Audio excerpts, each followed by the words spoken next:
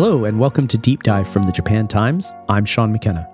This past Sunday, December 11th, marked 25 years since the adoption of the Kyoto Protocol, a landmark treaty that set mandatory limits on greenhouse gas emissions, but, which I should note, didn't actually come into effect until February 16th, 2005. Coinciding with this anniversary, the Japan Times has established Our Planet. It's a new section that focuses on a broad range of topics affecting Japan and the planet as a whole, including the climate crisis, earth science, and disaster mitigation. Here with me on today's show to talk more about the new section are Joel Tansey and Chris Russell, two of the editors spearheading the project. And just a note to listeners, we originally planned to also speak with contributing writer Mara Budgen about the Japanese giant salamander on this show. But what she said ended up being so interesting that we decided to make her section its own episode, which we'll release later this week. For now, though, let's get to Chris and Joel.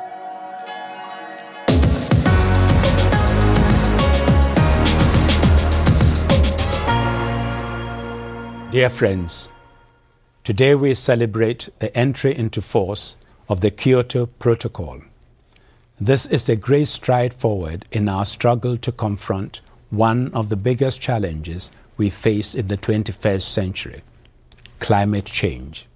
We just heard a clip of then UN Secretary General Kofi Annan talking about the adoption of the Kyoto Protocol. With me in the studio today are two of my colleagues, Joel Tansey. Welcome, Joel. Hello, Sean. And Chris Russell. Welcome, Chris. Great to be back, Sean. Both Joel, Chris, and another colleague, Dan Traylor, have launched a new section in the Japan Times called Our Planet. Joel, what prompted you guys to launch the page? So for us, I think there was a few factors behind why we decided to start Our Planet. You know, first and foremost, we all recognized just how important of an issue this was. You know, I'm speaking specifically about climate change, but also, you know, being in Japan, you know, this is a very disaster-prone country and very susceptible to earthquakes, typhoons, tsunami. There's a lot of need, I think, for, you know, good journalism on disaster preparedness and geoscience. And I really felt that while we've had some great stories appear in the Japan Times and, of course, in other outlets in the past, as far as English language journalism on these topics, I felt there was a bit of a need there. So that's part of what we're hoping to fill with this new section. Personally, I also became a father about a year ago. And since that time, it's really kind of put a new perspective on the climate crisis for me. You know, my daughter will be 79 when 2100 comes around. You know, that's well within, you know, expected life expectancy ranges in Japan. So she will be around to see some of the worst consequences of climate change. And, you know, aside from the fact that climate change is happening faster than, you know, anyone really imagined, for me to think of the world that she'll live in when she's, you know, a senior citizen is kind of terrifying in a sense. So there's a bit of a personal aspect for that as well. Right. And congratulations on becoming a father. Chris, how did Joel convince you to get on board with this new section? Yes, I mean, it was kind of an easy sell, really, I think, you know, for the reasons that Joel just outlined. But I mean, particularly for me, the chance to kind of engage with climate change, you know, that was something that really kind of appealed. And, you know, again, as he says, you know, it's such an important topic. And especially for Japan, it does feel like it's underserved. You know, I think there's a lot of really great climate journalism coming out, you know, around the world about the impacts, the things that people are doing, the policy and whatnot. And, you know, there is obviously a bit of that for Japan here and there, but it does feel like there's so much more that could be said, so much more that should be said.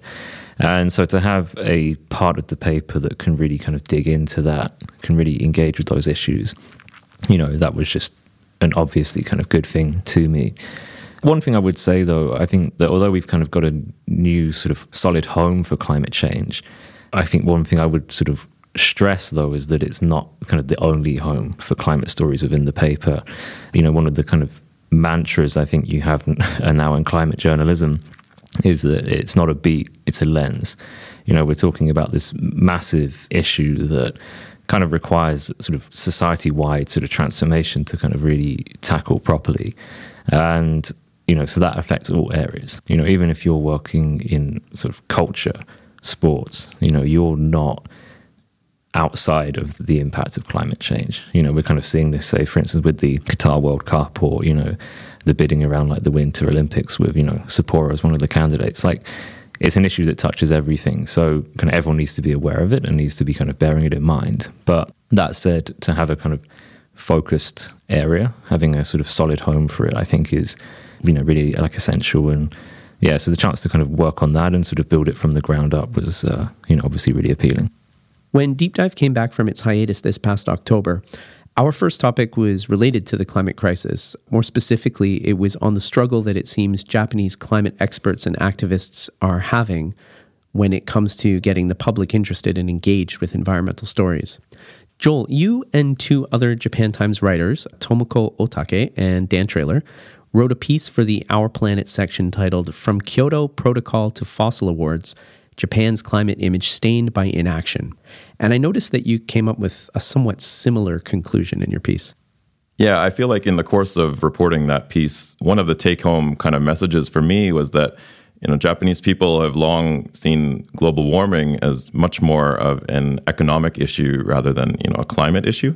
And you can kind of see that going back, many years to the oil shock in 1973. Japan, being a very resource-poor country, was affected particularly harshly by that oil shock and then a subsequent one in 79. And what the government really did at that time was quite remarkable. It was a conscious and very detailed emphasis on energy conservation and energy efficiency. And that actually allowed Japan to become one of the more energy efficient economies in the world. That kind of mentality has really even been seen, in more recent months, the war in Ukraine, a new strain on energy, and you've seen local governments successfully ask people to conserve energy. So a lot of those steps to make the Japanese economy, more efficient actually lended itself to climate change in a sense. This is, we're talking about steps that were taken in the 70s and 80s. So the Japanese government at that time was not thinking global warming, but in a way it did make it, a more efficient economy, which is good for the climate. But one problem that spurred in the 90s when people really started to take global warming much more seriously was that the Japanese government found it very difficult to go any further. They had already made their economy very efficient, and the kind of low-hanging fruit, as one researcher put it, that was available to other countries was just simply not available to Japan to make its economy more energy efficient, and to Japan has a very robust transportation system, so emphasizing public transportation was not really an option available to the Japanese government either. But while Japan didn't maybe have that low-hanging fruit available to it, there were bolder steps that it could have taken. So as of fiscal 2021, not so environmentally friendly fossil fuels have accounted for about 73% of the country's energy mix, led by natural gas at 34.4%, coal at 31%, and then oil at 7.4%. Has Japan made any commitments toward expanding the use of renewable energy sources? So yeah, Japan has vowed to increase its percentage of renewable energy sources as part of its energy mix to 36 to 38% by 2030. A lot of activists and climate scientists have said that that's not nearly enough, but that is the current plan in its energy mix, which also still includes, a very high percentage of fossil fuels. And one kind of very contentious topic in this area is, of course, nuclear power, which remains, a very controversial source of energy in Japan following the 2011 Tohoku earthquake and the Fukushima disaster that followed. Well, to Japan now, where the Prime Minister Fumio Kishida has pledged to restart more nuclear power plants to provide energy as Japan struggles with its hottest summer on record. But 11 years on from the Fukushima disaster, nuclear plants remain deeply unpopular among the Japanese public.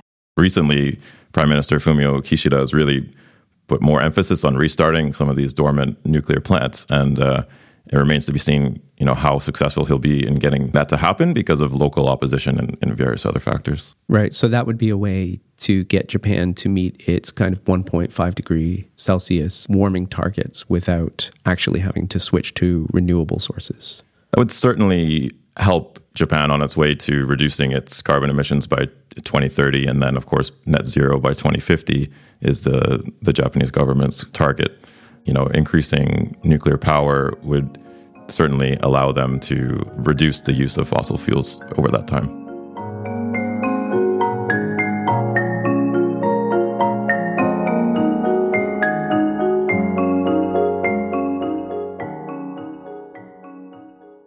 Chris, your contribution to the rollout of the Our Planet section was a piece titled 25 Years After Kyoto Protocol, the UN Climate Process Stumbles On. The protocol was adopted at COP3. We've just had COP27 in Sharm el-Sheikh. How does history judge the Kyoto Protocol now? So I think the view on it is a little bit mixed. Perhaps kind of in the simplest terms, it actually did kind of work.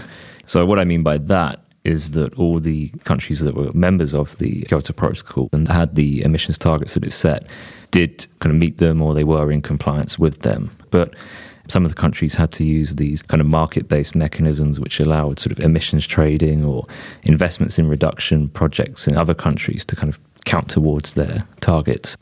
And, those kind of carbon trading, emissions trading kind of projects, that was quite a significant development with the protocol. And, there are some studies that indicate countries with emissions targets have kind of seen sort of sustained reductions in emissions compared to kind of equivalent countries. So there was some impact, but, the big kind of issue with it was that a lot of the major emitters weren't party to it. So notably, that was the US. Even before the protocol was signed, Congress was kind of indicating its opposition to it. Famously under George W. Bush, the US never embraced the Kyoto Protocol. And part of the justification for that was that the Kyoto Protocol focused on developed countries, with the idea being that they would take the lead and then developing nations would follow on afterwards. And among those developing nations, you had, countries like China. And the US argument was that complying with the Kyoto Protocol was going to be sort of an economic disaster for them, and that, countries like China should be included.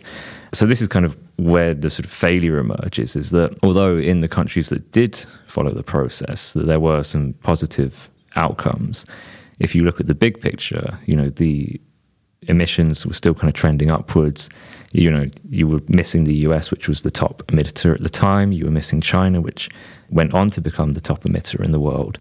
So really it didn't get us to where we need to be now. And, that was why we had to kind of have the Paris Agreement. There had to be a kind of a rethink of how to approach this kind of international agreement on the issue, so that all countries could kind of participate and so there could be kind of real progress towards halting global warming. When speaking of the legacy of the Kyoto Protocol, one of the things that I remember, a very small thing, was that German Chancellor Angela Merkel popularized the phrase, "Do you Kyoto?" meaning, are you working on things to stop climate change? In fact, I believe there was even a song about it. Do you Kyoto? Do you Kyoto? Kankyou ni ikoto shite koto. Hajimeyo o, imasu ni, imakoto kara hajimeyo o. Of course, we didn't just get a song out of it. Joel, in your piece, you go into more detail on what Kyoto itself has learned from being the symbolic center of our efforts to fight global warming back in the day. How has Kyoto taken on that mantle? Yeah, so the main overarching theme of the reporting was that Japan has not done enough on climate change. But one of the things that did come out of my interviews with experts was that the city of Kyoto has actually taken its position as the name of the Kyoto Protocol and the host of COP3, which is where the Kyoto Protocol was signed, quite seriously. And they've put in various initiatives to try to get its citizens really on board with thinking greener and taking action on climate change. I think the best example of that is the Miyako Ecology Center, which is owned by the city of Kyoto and run by a local nonprofit. And that center is really kind of a museum on climate change, but it's also a place to educate its citizens about what they can do to make a difference and what they can do to help in this climate fight. For example, there's a rooftop garden there that local volunteers and families can come and plant various vegetables. There's solar panels, which helps meet some of the center's energy needs. And there's various displays that really show people the impact of their kind of wasteful habits and how they can improve them. One of the things I hear from climate writers when it comes to trying to have an impact on the environment is that while it's great for us on individual levels to do things like take fewer flights and drive less, a lot of the change that is needed to have an impact on making things better needs to come from governments and businesses. Joel, in your piece, you mentioned the idea of green hushing, which is kind of related to this idea of getting businesses to act more. Can you explain to us what that means? This was a new term for me as well, and I have to give credit to my colleague Dan Trailer for being the one that really pursued this section of the article. But basically, green hushing is the idea that, companies are taking greener action and, taking action on climate, but they're not actually publicizing it. And, that is problematic for a couple of reasons. I mean, first of all, it's hard to keep companies, accountable whether they're actually reaching these targets or not if they're not, publicizing it, making that information available and transparent. And another reason it's problematic is that a lot of what needs to be done on climate comes at the corporate level. And of course, we need, companies taking strong action on climate and hopefully inspiring their competitors to also take similar actions. So if companies are being very, hush-hush about what they're actually doing on climate, it's very hard to have either scrutiny or very hard for other companies to be inspired by what they're seeing from their peers. Yeah, and if I can just kind of weigh in on that too, I think with the current sort of architecture that we have around these sort of climate negotiations with Paris and so on, a really key part of that is having this sort of transparency and then the kind of the resulting scrutiny and also just encouraging others to do things. And so you have what's kind of called like an ambition loop of, more organizations, more companies kind of joining this sort of fight, announcing net zero goals and that inspiring others and that kind of creating sort of coalitions of sort of change or like a wider movement towards action. And that can then have a big impact on the national level. So, I mean, one of the sort of persistent kind of frustrations with the UN climate talks, and we kind of saw this in Egypt last month, is that, there is sort of a lack of ambition in many countries. And, if you have a lot of domestically, organizations, companies, civil society movements and so on, all pushing for net zero, all pushing to kind of hit the, 1.5 degree target and so on, then it's a lot easier or there's a lot more pressure at the national level to do things. And then once you have that, that's kind of further pressure on other countries to kind of follow suit. So it can have a real kind of knock-on effect, this kind of green hushing. And just to kind of localize the last point that Chris is making, Japan has set a net zero target for 2050, but that target came after many local governments had already set their own net zero targets. So you see that kind of knock-on effect of the national government, following the local government in this case, and that inspiration or that push from outside is really quite important, I think. Yeah, I guess the old saying is true, act local. Can you give us a sneak peek at other stories that you're working on for this section? Yeah, so we've got one of our writers, Tomoko Otake, looking at solar panels in Tokyo and the push from the metropolitan government to have more houses with solar panels on their roofs. Mm. And in terms of kind of other stories, one of our writers, Alex Martin, is sort of taking a look at sort of wildlife-human interactions, if not conflict, and, what is sort of being done about that and sort of the kind of situation there. Okay. And as well, next year we're going to have a story looking at kind of an aspect of Japanese food culture and the role that can kind of possibly play in having a sort of more sustainable diet, a more kind of climate-friendly diet, and what can kind of be learned from that and, applied elsewhere and how people are kind of thinking about that. Uh-huh. I do want to emphasize that this section is not just about climate-related issues. Japan is a very disaster-prone country.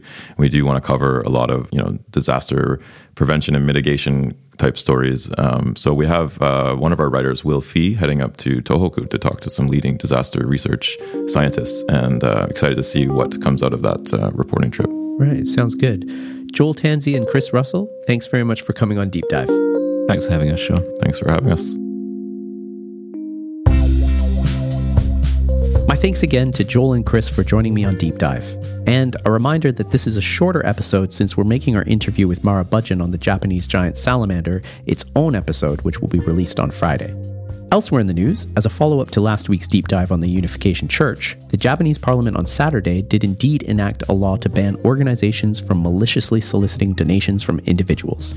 While it was a bit of a political victory for Prime Minister Fumio Kishida to get the law passed so quickly, lawyers for previous victims of those duped by religious organizations maintain that the law still has many deficiencies. Another story that has been getting quite a bit of attention on the Japan Times, Linda Gould has written a piece on the emotional decision to leave Japan, specifically if you've lived here for a long time. With the pandemic winding down enough to make airline travel possible again, some in the international community have mixed feelings about how they were treated over the past couple of years, and some have come to the conclusion that being closer to family is more important to them than they realized. Read Linda's piece and then be sure to check out the conversation surrounding it on social media platforms. Our episode today was produced by Dave Cortez, our outgoing track comes courtesy of Oscar Boyd, and our theme music was composed and performed by the Japanese artist 4L. Until next time, Potsukare-sama.